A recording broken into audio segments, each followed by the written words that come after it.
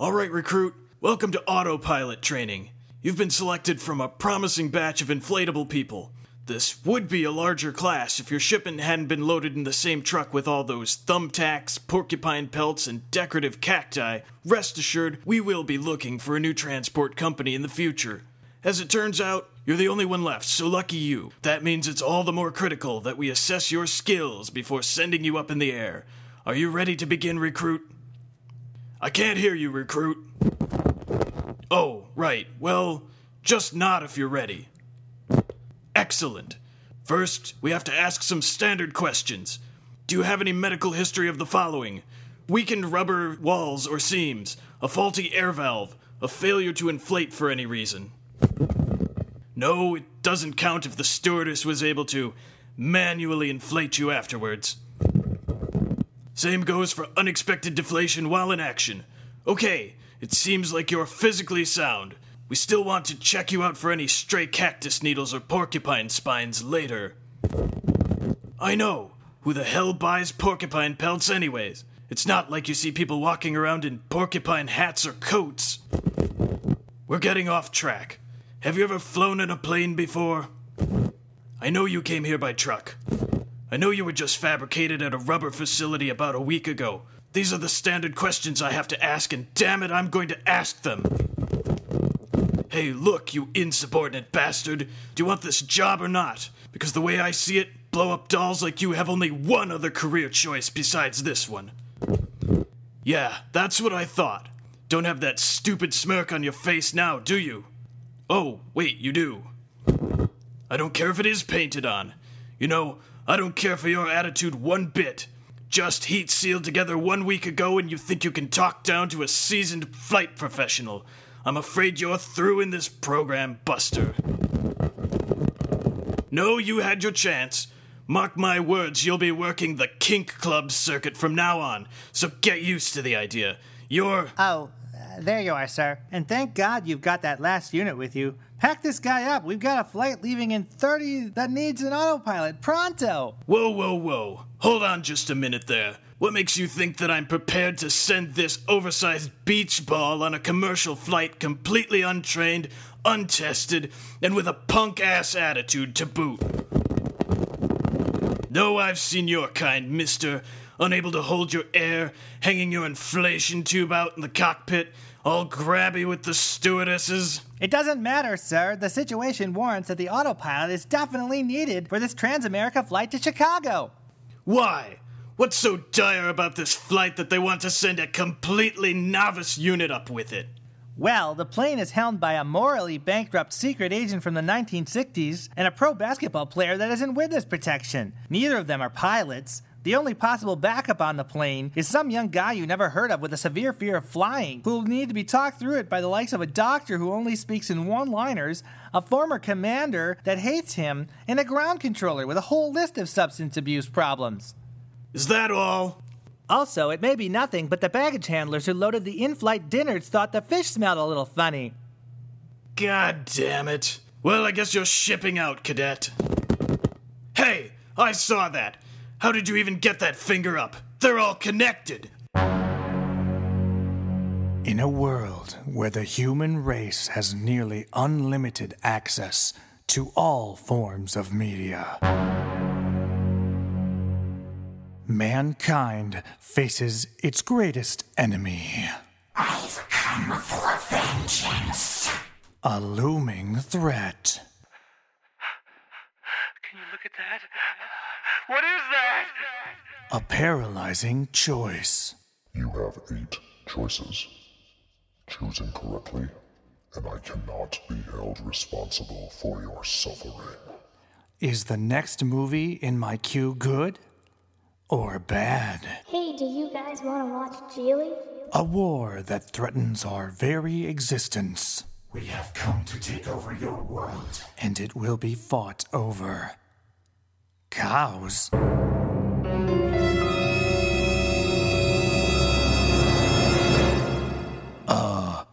One podcast dares to make sense of it all, so you don't have to.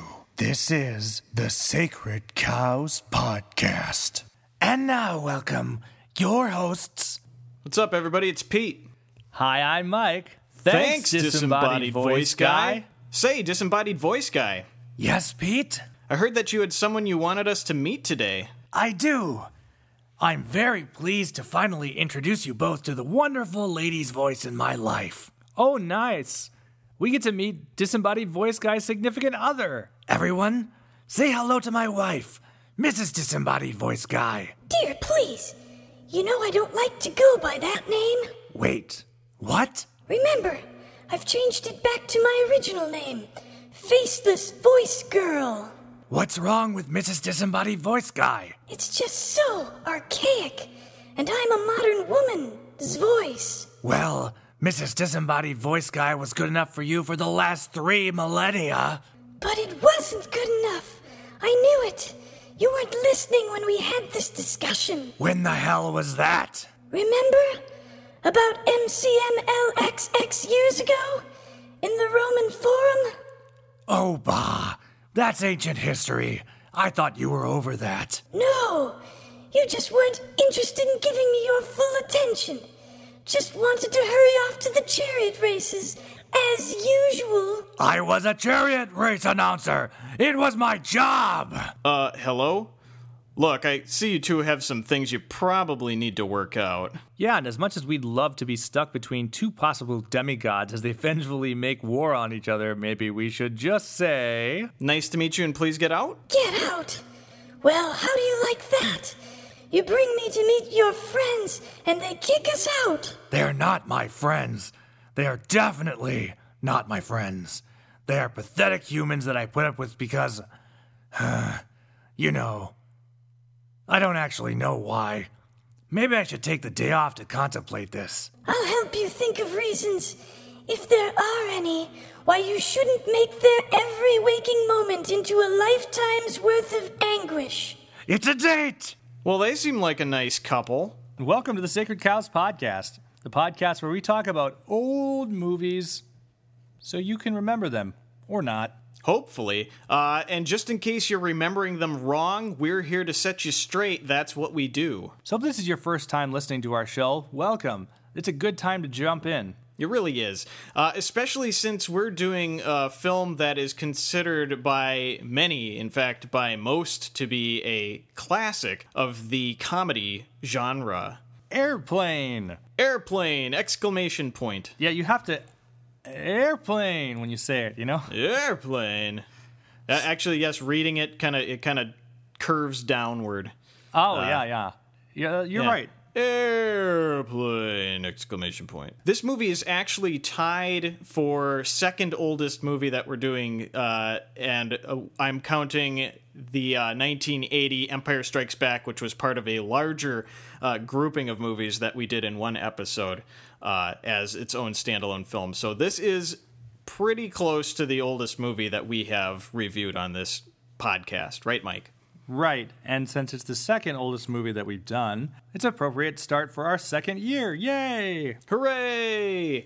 And we chose this movie because we started our podcast last year with a Mel Brooks film, and The Funny was something we kind of wanted to stick with, but we didn't quite want to revisit Mel Brooks just yet. We got a lot of time, to play with here. We don't have to rush into anything, so this seemed like a good way to follow that up. So if you're new to the show, what we do is we talk about the movies that either Pete or I or our guest on some occasions has nostalgia for.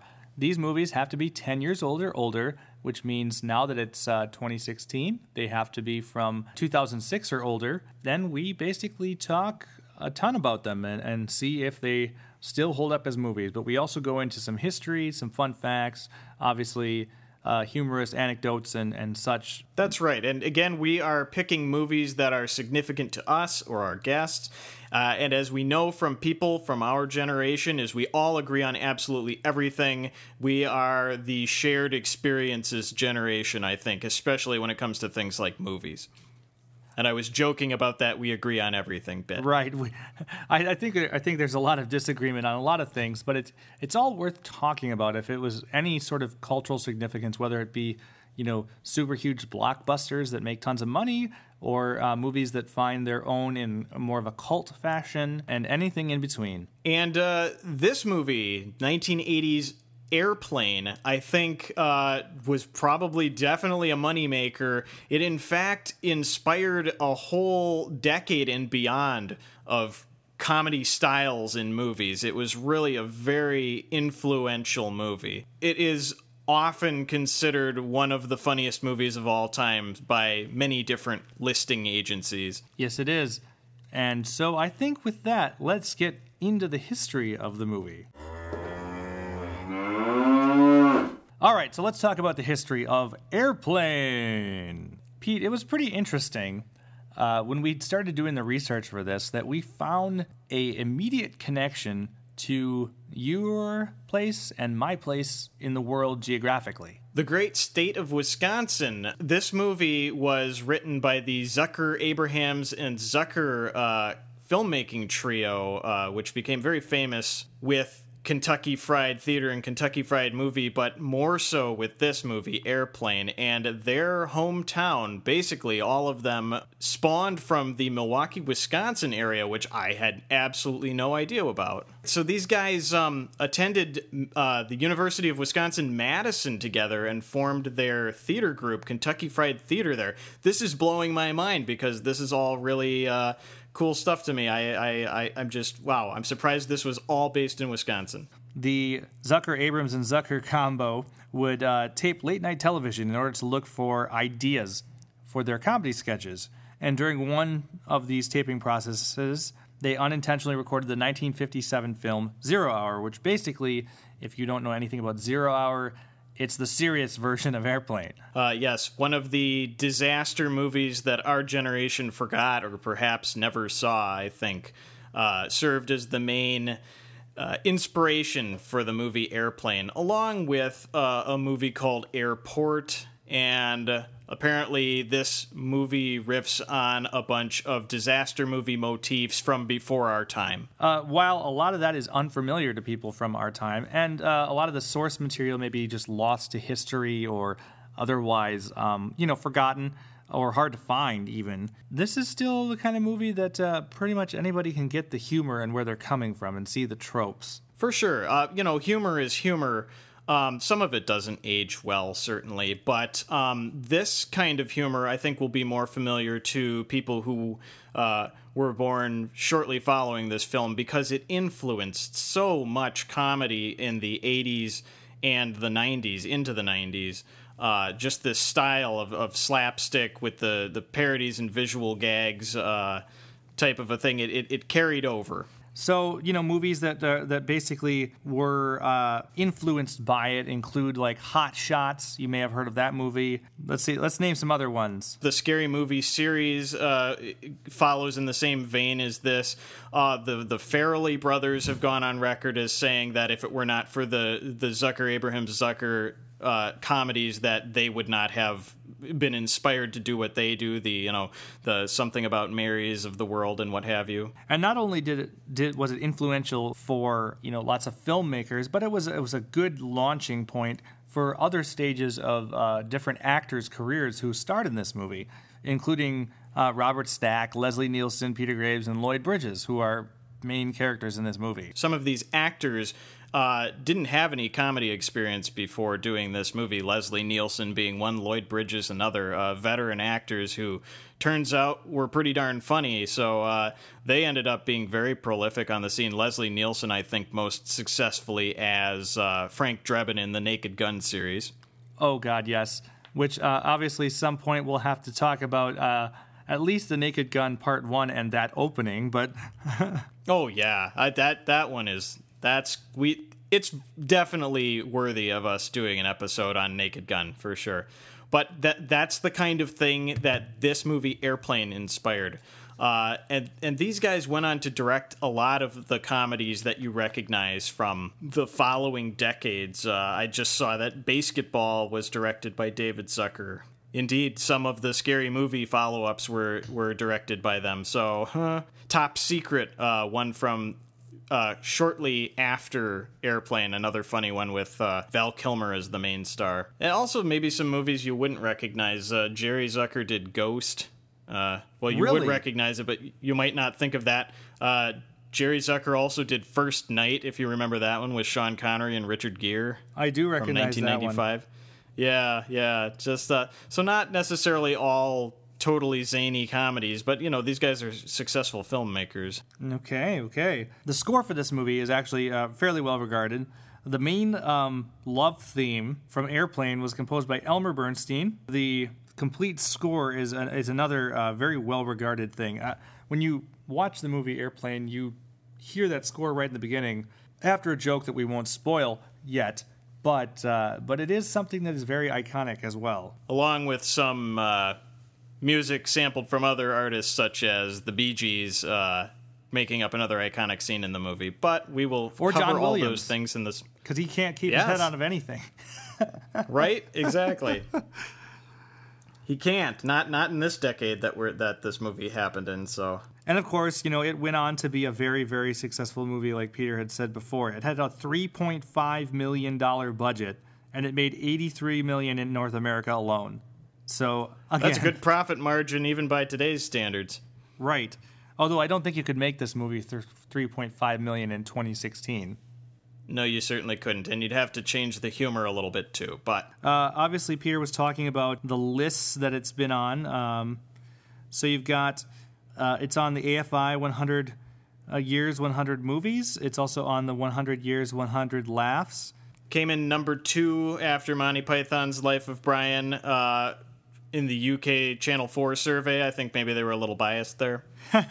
I mean, you see people quoting it in like Call of Duty Modern Warfare. Apparently there's some line about Shirley, you can't be serious, don't call me Shirley. There's a quote from the movie in the Seth MacFarlane movie Ted. It's a recreation of the scene where Ted Stryker met Elaine Dickinson in the disco.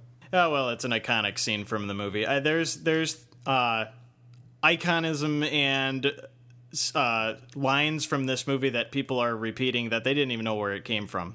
It's just pervasive. And of course, there is an Airplane sequel that none of the original filmmakers had any sort of thing to do with. It was just by the same studio. Any returning cast in that one? Nope. It's completely new. It's, That's the kind of thing we haven't seen since Grease 2. well, It's a and complete reversal of everything. it's kind of funny because if you think about it, some of these comedies that were inspired by Airplane also had the same fate, where when they do well, the studio says, hey, we should make a sequel to that. And then nobody that wasn't involved with the original decides that's a good idea. Well, the 80s was filled with one-off smash hits that spawned truly dubious and sometimes long-running film sequels and series. So it's kind of a hallmark of the generation, starting with 1980. That's enough of the history. One other note I guess I would like to get out there is there's a really wonderful article if you want a deep dive into the history of this movie. It's called Surely You Can't Be Serious, A Oral History of Airplane. It's by the AV Club, and it's a really long-form interview with Zuckers, Jim Abrams, and the cast, including Robert Hayes, Frank Ashmore, Al White, Lee Bryant, Ross Harris, Jill Whelan. The list could go on. I could just read it forever. It is a very long and wonderful article with all of these people involved in making this movie that they're just waxing nostalgic about it. So if you're really interested, you can can read it all about it, and it's good stuff. And I will include that in the show notes. Awesome. Do you have any particular experience with this movie, Airplane, that you would like to talk about? Well, to be honest, I really didn't watch this movie until college, and I don't know why that was. I may have seen it on TV. I know they used to air an extremely cut version, but it didn't really strike me. The thing I remember most from maybe catching it on cable or something partially and then flipping the channel because I was probably more into cartoons at the time this would be airing on cable, was the airplane crashing through the airport. But in college, I ended up watching it quite a few times, and just appreciating the kind of one-liners and the humor of it. What about you, Pete? I've seen this movie maybe, I don't know, a couple of times, but the most recently, it has not been recently. I probably last saw it in high school when a teacher brought it in for us to watch over the course of a few classes, a few days. And that kind of thing was happening a lot. I don't know what that had to do with the class, but I remember that the older male teachers would often just kind of feel the need to share the pop culture from their era with us. So, and I remember, and it was funny. It was at that time in my life, I basically lived for the goofiest laughs possible. So I appreciated it, certainly, but then I didn't watch it again for a long time. My most recent experience probably is with the Abraham Zucker Kentucky Fried Movie, which I don't know if I rediscovered it. I discovered it for the first time as a 20-something adult. And a much more unpolished product, I think, but still had a lot of this type of humor in it. So I appreciate the humor of their writing, certainly. Pete, what about your recent viewing experience? How was that? Oh, it was real nice. Popped in the DVD maybe at midnight and watched it with my sleeping family all around me. Nice uninterrupted viewing. Got to take some good notes. It was nice and peaceful, the serene quality of the late evening. And yours, Mike? How was your viewing? I watched it over breakfast, which was kind of weird, but it worked out. Yeah, it was kind of a good movie to start the day, get a few laughs in, I think. So, based on your experience with this movie, Mike, what kind of baggage do you have? What were your preconceived notions when you started to watch it this time around? Just the one-liners are the things I remembered most, and so I guess I had a positive outlook on this movie. I came in thinking it's going to be good. As I was watching this movie, you know me, I'm eternally the pessimist. I just thought, oh no, a comedy movie from 1980, the humor is just not going to hold up at all.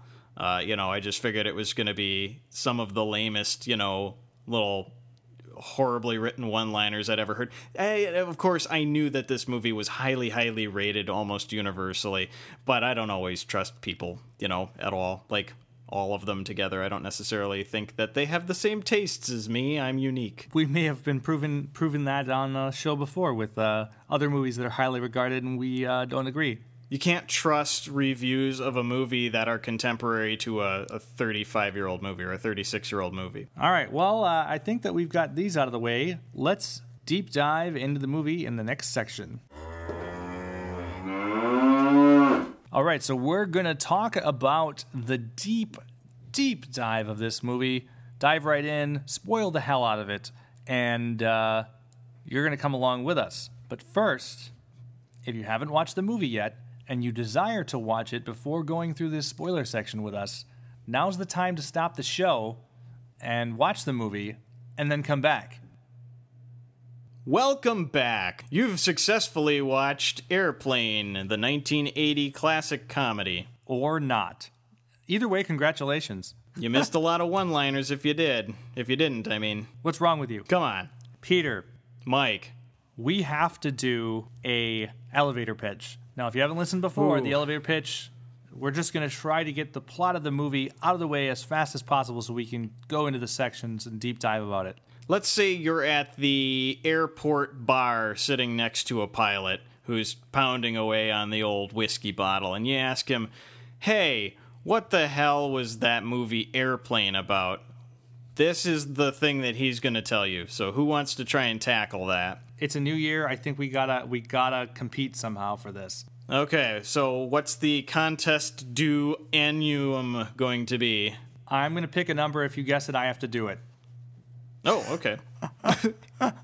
Wait a minute. A number between 1 and what? 1 and 10. God. So, in other words, I better start thinking about what I'm going to say. All right. All right. Hey, you never know. You pick a number. All right, I picked a number. Is it 7? Oh, no. Damn. Come on.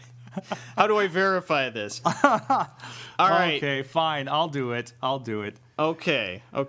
Now, the movie Airplane is about an airplane. Surprise. Great elevator pitch. That was great. It's about an airplane that's going to Chicago that has problems with the engines. It has problems with the food. It has problems with the people. And basically this old fighter pilot that's really got a bad case of, I don't know, being stuck in the past, has to try to take the plane down and save all the people. And hijinks ensue because this is a comedy movie. And that's it. And he does. That's it. Yay, they all live. Well, we think. It's very simple. Yeah. It's a vehicle, if you will, for jokes. Yeah, I was just going to say my problem with discussing the plot, I actually have a problem with discussing the plot because it doesn't matter what the hell the plot is, honestly. It could have taken place, it's such a thin veneer, something about airplanes, right? It's not necessary to the story at all, and I would say most of the humor isn't even contextual to flying or being in an airplane. It could have been called Bus. I mean, it could have been called Bus. It could have been called At the Baseball Game. It could have, honestly, they could have changed the setting and the plot of this movie about 100 different ways and still ended up with the exact same movie. They could have used almost all the jokes. All the hot dogs are bad. Right? Yeah, everybody ate a bad hot dog. Actually, that seems more plausible. Yeah, it could have been like the comedy version of Speed. Yeah. So why did nobody do that?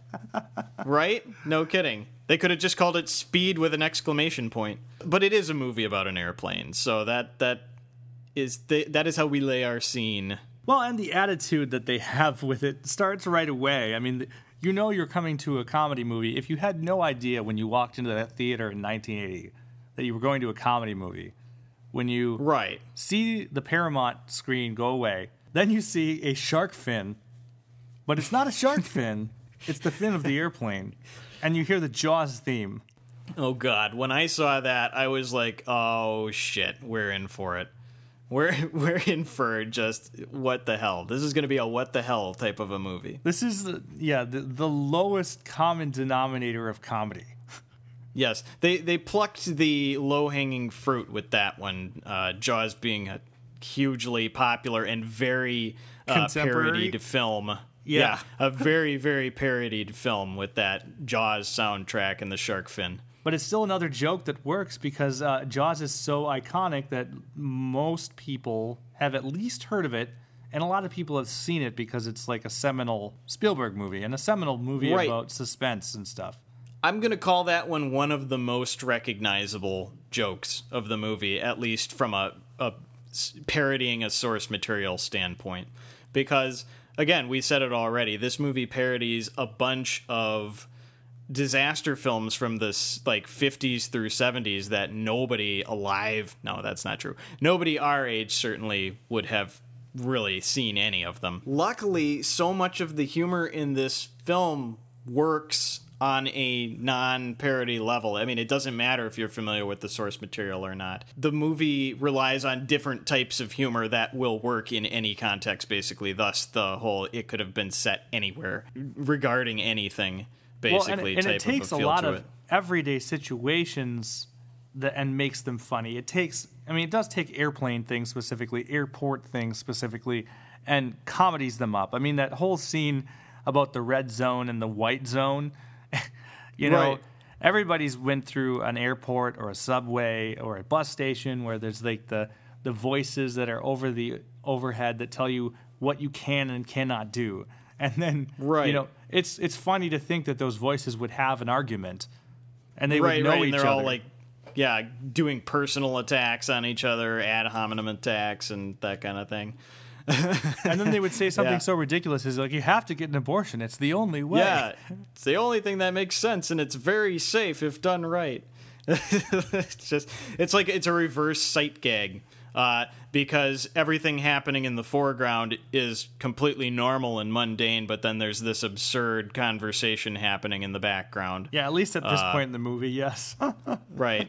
But the humor very quickly shifts to more sight gags. Basically, people are having normal, flat, unhumorous dialogue, but then some crazy ass shit is happening in the background. The doctor talking on the phone with the jumping heart, the heart transplant actually like hopping around on his desk. Oh, I love that. Captain Over. Right.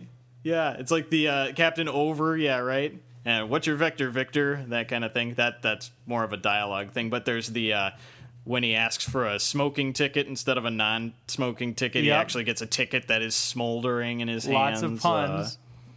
Right. It's puns. It's visual puns all over the place. Mm-hmm. When Captain Over is like reading the books, you know, he checks out books in the fiction section, non-fiction section, then he grabs one out of whacking material. Right, yeah. And Modern Sperm is the book he grabs. Right. There's, right. That's just it. We're learning a lot about these characters, even though they have no backstory whatsoever, based just on the things that we see them doing. He's a pervert, basically. yes. Right, yeah, he's a pervert. Oh, well, we find that out quite matter-of-factly later on, certainly. With his dialogue, I'm thinking of also the nun reading Boy's Life and the boy reading Nun's Life. Yes, there's there's all sorts of crazy things. It's really just an opportunity to constantly be giving you visual one-liners like every 10 seconds of the first act of the movie. Right, and that's what it is. The first act. I mean, as they're getting settled into the airplane for the journey, you're getting settled into their world and seeing all the dumb shit that's there.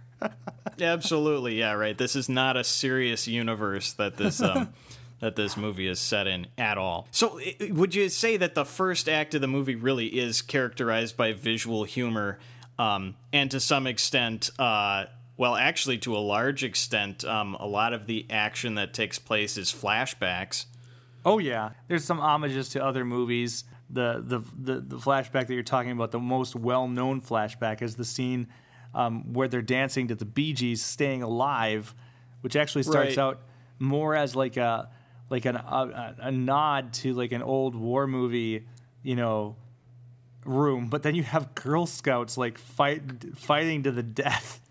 Right, one of their heads goes through the jukebox and it just starts playing Staying Alive, and everybody gets up, a bunch of salty old, rough and tough sailors get up and all start discoing. And then it becomes Saturday Night Fever, except like a guy gets stabbed in the back. Right. The best part about that is he's like flailing because he's like dying, and everybody just thinks he's like improvising some disco moves, and so they start copying him, like pointing to the back, the gaping wound in their back, and he's trying to pull the knife out is what he's doing. Right. Just like, oh man, love it. Yeah. Like you said, the main character takes off his Air Force uniform, and he's got the vest that John Travolta was wearing in Saturday Night Fever. Stryker is the name of the main character. Yeah. It's worth noting that this movie has main characters in it, certainly. And they have names. They have names.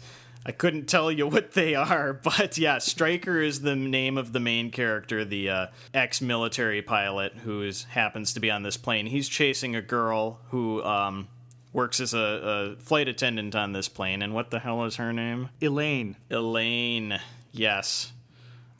Here's where that does it even really matter plot comes in, because it's the typical boy loves girl doesn't love boy anymore, boy puts himself out there and does something heroic and girl falls for him, so yay. Right, which isn't life. It's like romanticized. Absolutely, but this is where they're playing up melodrama for humor, because all of their interactions could be taking place in a serious movie. I think. Oh yeah. A serious not a romantic comedy, even like a romantic drama. The orchestral score just reaches a fever pitch every time they're talking and staring into each other's eyes, and it's just like they're doing this to be funny. I mean, that's why they're doing it that way. This is where you see, as things start going wrong in Stryker's life. For him, I developed a drinking problem, and which is literally he has a glass of water and he can't drink it. He just throws it at his face. He splashes it into the side of his face time and time again. That's his drinking problem. I love that. And other dumb stuff. And I loved, then then every time he tells a flashback story, then the person that's sitting next to him kills themselves in a horrific way. Right. Yeah, the old lady hangs herself after listening to his story. Like, the one guy's trying to set himself on fire. It's just, it's always some weird stereotype of a person, too, listening to him. There's the Japanese general and the, I don't know, the guy with the turban, that kind of thing. You know, then we get into like the second part of the movie, and the second part of the movie is all on the airplane, and you sort of see into the lives of the weirdos that they're taking this airplane. Right. This is where more dialogue starts to creep into the movie. It's mostly one-liners at this point. And this is where you get your Roger, what's my vector, Victor? Right. Short form jokes. There's freaking June Cleaver from Leave It to Beaver being the jive translator. The jive talk translator. It's just like, hilarious stuff. And then you get like the girl that's getting a heart transplant, which was, talked about earlier in the movie with the jumping heart around. And right. The one girl's trying to play that girl a song and is like not paying attention at all to the girl herself, and like keeps, knocking her IV out, which is obviously helping to keep her alive. Right, and everybody's just clapping and singing along, not noticing she's flailing around. It's worth noting that the nun who loaned her the guitar, she was the singer who did songs for a lot of those period disaster films, like I don't know what movie it was, but the There's Got to Be a Morning After song. Oh, I do not know that one, unfortunately. Oh, really? It's parodied a lot, I think, played up for laughs. But anyway, they included her in the movie for that reason, so I'll have to look her up. As things starts going south, this is where you start getting Leslie Nielsen in there. And this is where you start to get introduced to people off the airplane, people in the ground crew, the flight control professionals who are going to have to, verbally assist with bringing the plane to land at an airport. Or in some cases, verbally assault. Right. Yes, these people, of course, being, a zany group, but led by Lloyd Bridges and Robert Stack. Stack playing our main character, Stryker's former commander, who basically they have a terrible relationship due to something that happened in the war. But they never really get into, but apparently it was Stryker's choice and whatever. And apparently the relationship is more one-sided. Right. I think that he bears a lot more ill will for his commander than the other way around. Right. So, yeah. Right. But after the horrors of apparently World War I that he fought in with those fighter pilot flashbacks to the First World War planes. There's fighter pilot flashbacks from World War II as well. I mean, obviously, the time period this takes place, it would have been like, your Vietnam, maybe Korea. It would have been Vietnam, yeah, right. Yeah, mm-hmm. But then they show the Wright brothers plane in a flashback. It's pretty and that obvious kind of they thing. don't give a shit what war he was actually in. Oh, absolutely not. No. That's what makes it funny, right? Right.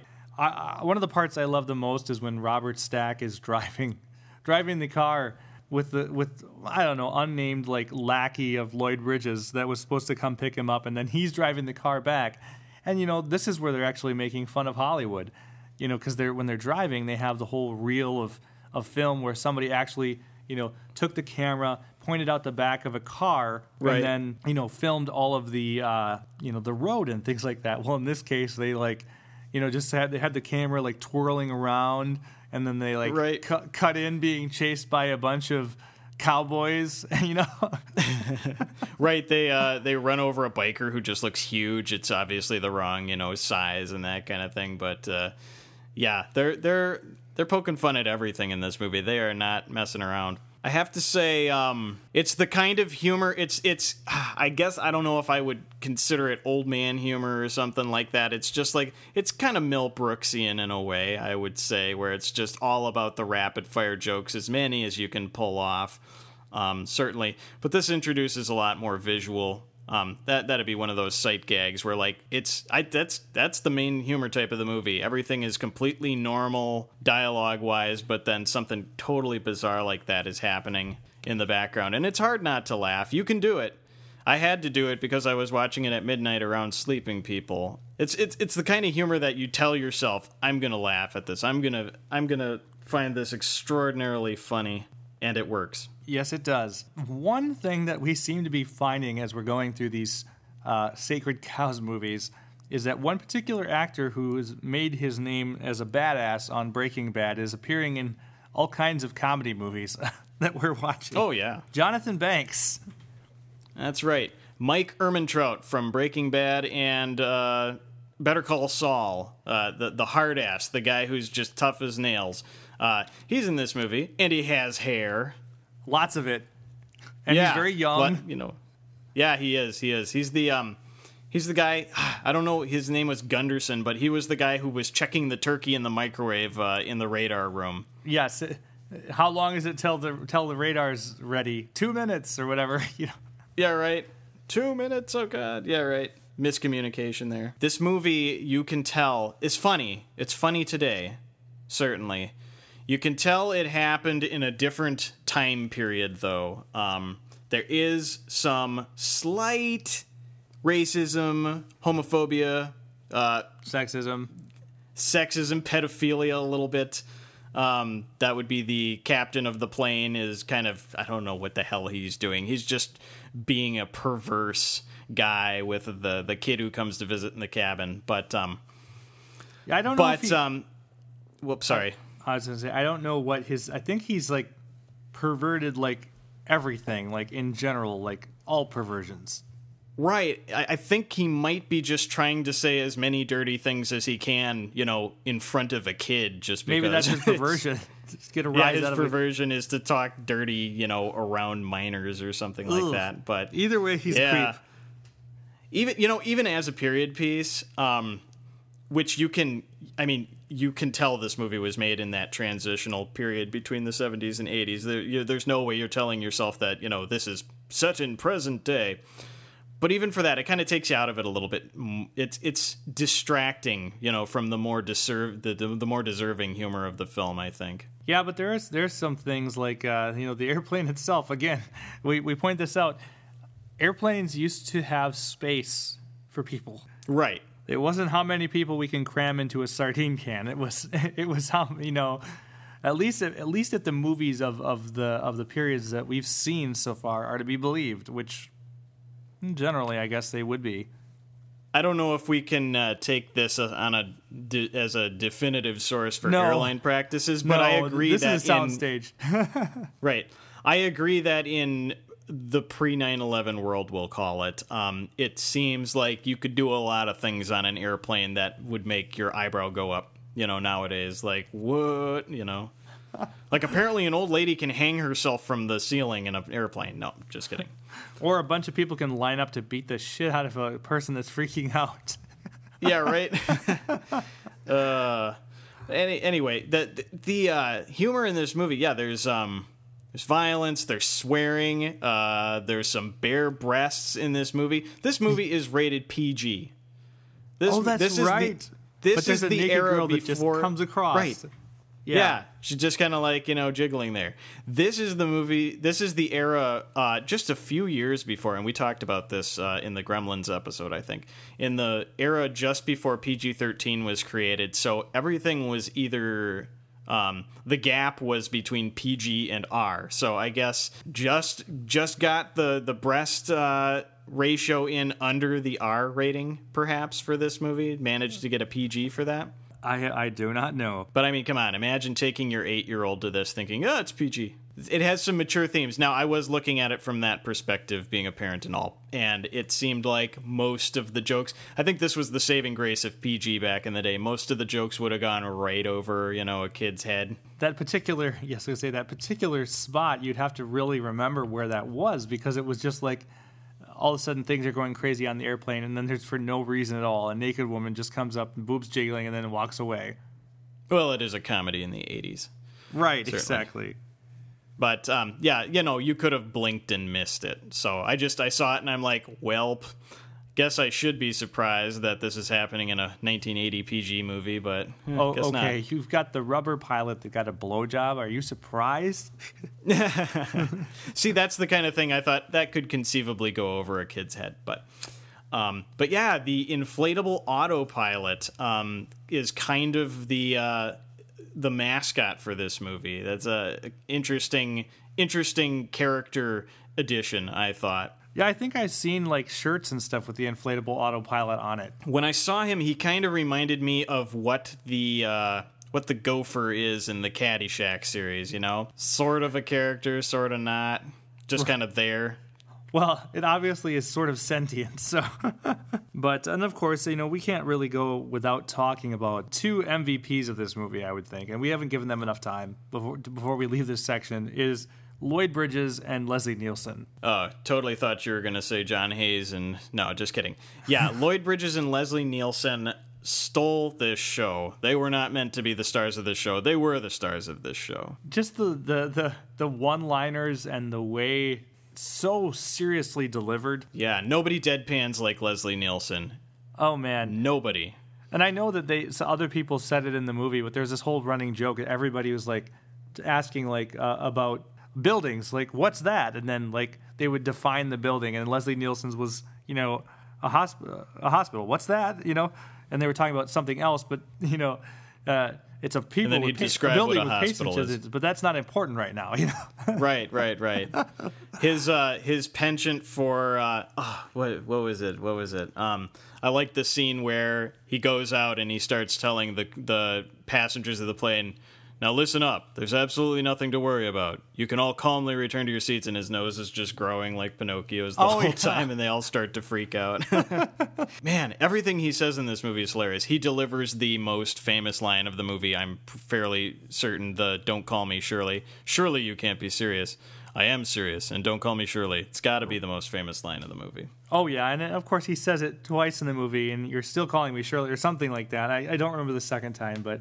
He stays strong right until the end. He comes into when Stryker's trying to land the plane, he periodically comes into the cockpit to say, "Good luck, we're all counting on you. I know. I'm sure, I have every faith that you can, successfully land this plane."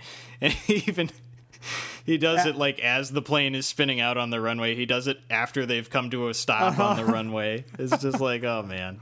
It's no wonder why he went on to have a successful comedy career in First Police Squad, which I thought was a pretty funny and very short-lived show, and then reprising the role of Frank Drebin in the Naked Gun, the movie. Naked Gun films, that's right. Oh, those movies. I would love to see if those movies hold up. Let me just say that. Oh, and then you've got Lloyd Bridges, who's surrounded. He's got his little crew of miscreant airplane controller guys. At least one that I can think of cameo reprisal from the Kentucky Fried Movie, a character actor from that movie. Which, by the way, I'm going to recommend that movie. If anybody wants to maybe see what came before this film, definitely check out Kentucky Fried Movie. But right, Lloyd... You mean the guy that's like, "Leon's getting larger"? Yeah, right, that guy.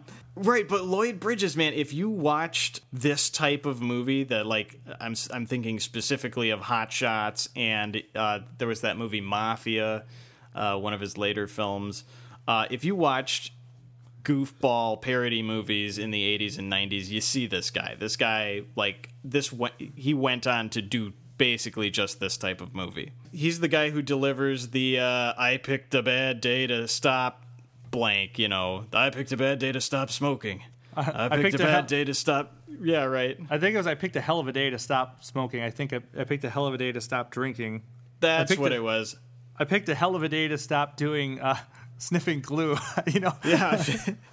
And then you see him with his hair all standing up, looking completely that's hanging because he was upside down on the ceiling. Yeah, right. Hanging upside down from the ceiling. Just and he another guy. He would just kind of deadpan it, but the things he was saying were hilarious. Two guys who really, I think, helped to propel this movie to something more than just successful comedy film. Oh. Sorry, I'm still getting over Lloyd Bridges. Yeah, the guy's great. Go watch Hot Shots if you want to see him in action again. It's not a great movie, but it has some funnies in it. All right, so now is the part that you all have been waiting for. Is the movie sacred? Bovinus sanctorum. Or should it be put out to pasture? Bovinus excommunicado. All right, so this is a binary review system. Pete and I will say whether we think it's sacred or not, come up with a verdict. Sometimes we tie. Okay, one time we tied so far. One time we tied. We'll see if that happens again. Otherwise, we're usually in pretty much agreement on one way or the other.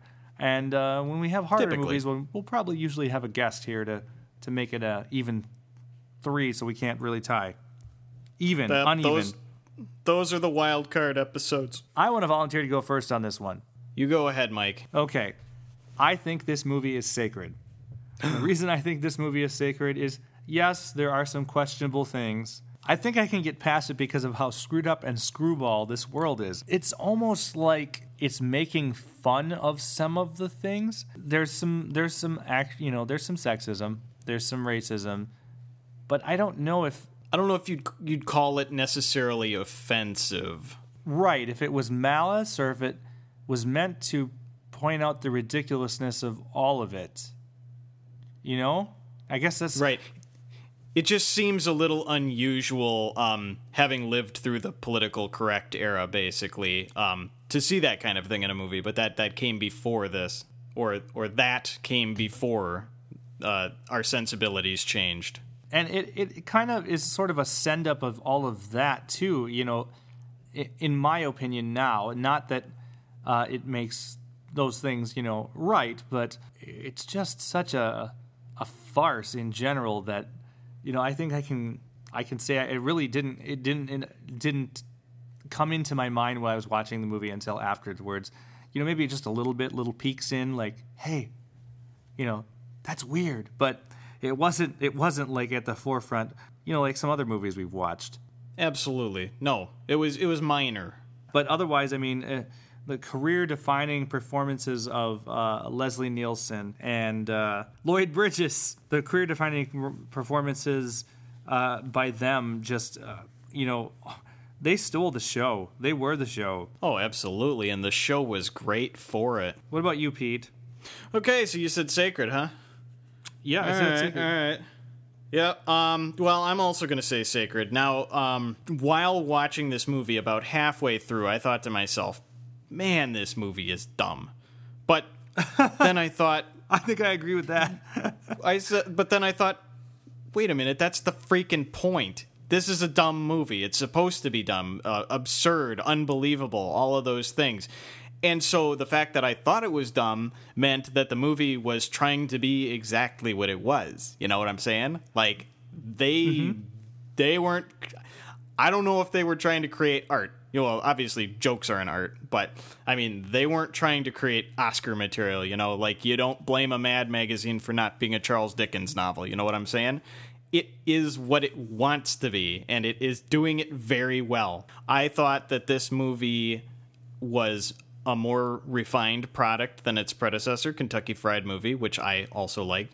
And come on, if you came into this movie expecting anything other than a string of silly one-liners and crap, then you're at the wrong movie. Maybe you should have watched one of those whatever the hell legacy disaster movies it was trying to, you know, parody. I have no idea. This movie is the history of comedy movies, I think, in the modern era, in the recent decades of the comedy genre. And we're looking at movies like Top Secret, Hot Shots, Naked Gun, Caddyshack, that kind of thing, just, you know, followed in its path. So it's more than a stupid movie. It's an iconic stupid movie. And I think the alpha stupid movie. It is the alpha stupid movie. And it's like a page out of your history book. It really is.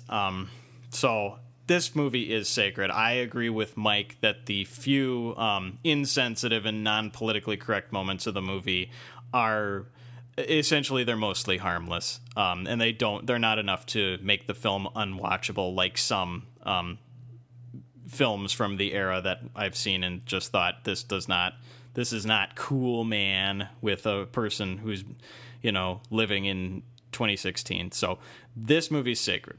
Long story short. Long story long. All right, so that's a 2-4, and that means that Sacred Cows says this is Bovinus Sanctorum. Awesome. We don't have to do the slap shot tiebreaker that on the ice that we usually have to. Oh, thank God. Yeah, all right. That's good. There's no ice anyway. Now it's time to close out the show. And that concludes our episode on Airplane. Good movie. Glad you joined us. For sure. It's always fun, folks. So, Pete, any final words about this particular cow? Well, not really. I mean, we talked about everything. Oh, geez. Did we mention that Kareem Abdul-Jabbar is in this dang thing? I think we mentioned it, but we didn't really go into it too much. Kareem Abdul-Jabbar is in this movie, and he is excellent, just like all the other actors. Or in this case, a non-actor. So, Mike, what in the world are we going to do for our next episode of Sacred Cows? Well, the fact is, every once in a while, our Twitter feed people like to play a little guessing game for the next movie. So we figured that we would oblige for the next one. And then usually after that, we pick a couple in a row just to kind of give people a setup of what's going to be. All right, I like that idea. So we're going to do that. Especially since we don't have anything definite picked out. Shh, it's a secret. Damn, no, I mean, we know everything we're going to do for the next 10 years. Yeah, so we have our big old list, and a week from when this drops, we're going to start putting up clues, and we'll probably do a couple days of clues until the reveal, or somebody guesses it and publicly shouts it out to the world. That's usually pretty fun, and then when the next episode comes out, usually we have another list of movies so you guys can get caught up pretty early. So all right, so keep your eye on the Twitter feed, whatever that is. So if you want to participate in this little guessing game, you should follow us on Twitter. We're at Sacred Cows Pod on Twitter. That's at Sacred Cows Pod. Also, feel free to send us the words there, things you want to tell us, secrets. You can also find us and get in touch with us through email. We're sacredcows@herooftheweb.com. That's sacredcows@herooftheweb.com. And we usually use that for the longer form kind of letters, feedback, things that you want to discuss with us. We do occasional feedback episodes, and we use that as our main points of discussion when we have them. Yes, we do. We also need your 5-star reviews on iTunes to help other people find this show and join the herd and find the movies. Absolutely, and we will begin finding with us. our next celebrity voice, next celebrity guest star to voice that very special 5-star iTunes review. So maybe it could be yours. Yes, we've had in the past stars such as Plingo Farr and Sponge Fong Bearpants. And Kring Bosby. And all manner of great celebrities. Living or dead. Living or dead, Doesn't or matter. imagined or real. You can find me on Twitter. I'm at White Morph. That's at White Morph. Pete. Hey, it's only the first episode of the second season, so I've got a little time yet. I'm working on it. Once you get off dial-up, I think it's going to be a bunch better. Oh, I'm never going to get off. I'm never going to give up my sweet, sweet 56K. That's it for our show. So thank you for listening, everybody, and we're looking forward to more and more cool stuff for season 2. That's right. Thanks for having a good time with us. We'll see you next time. Don't call me Shirley.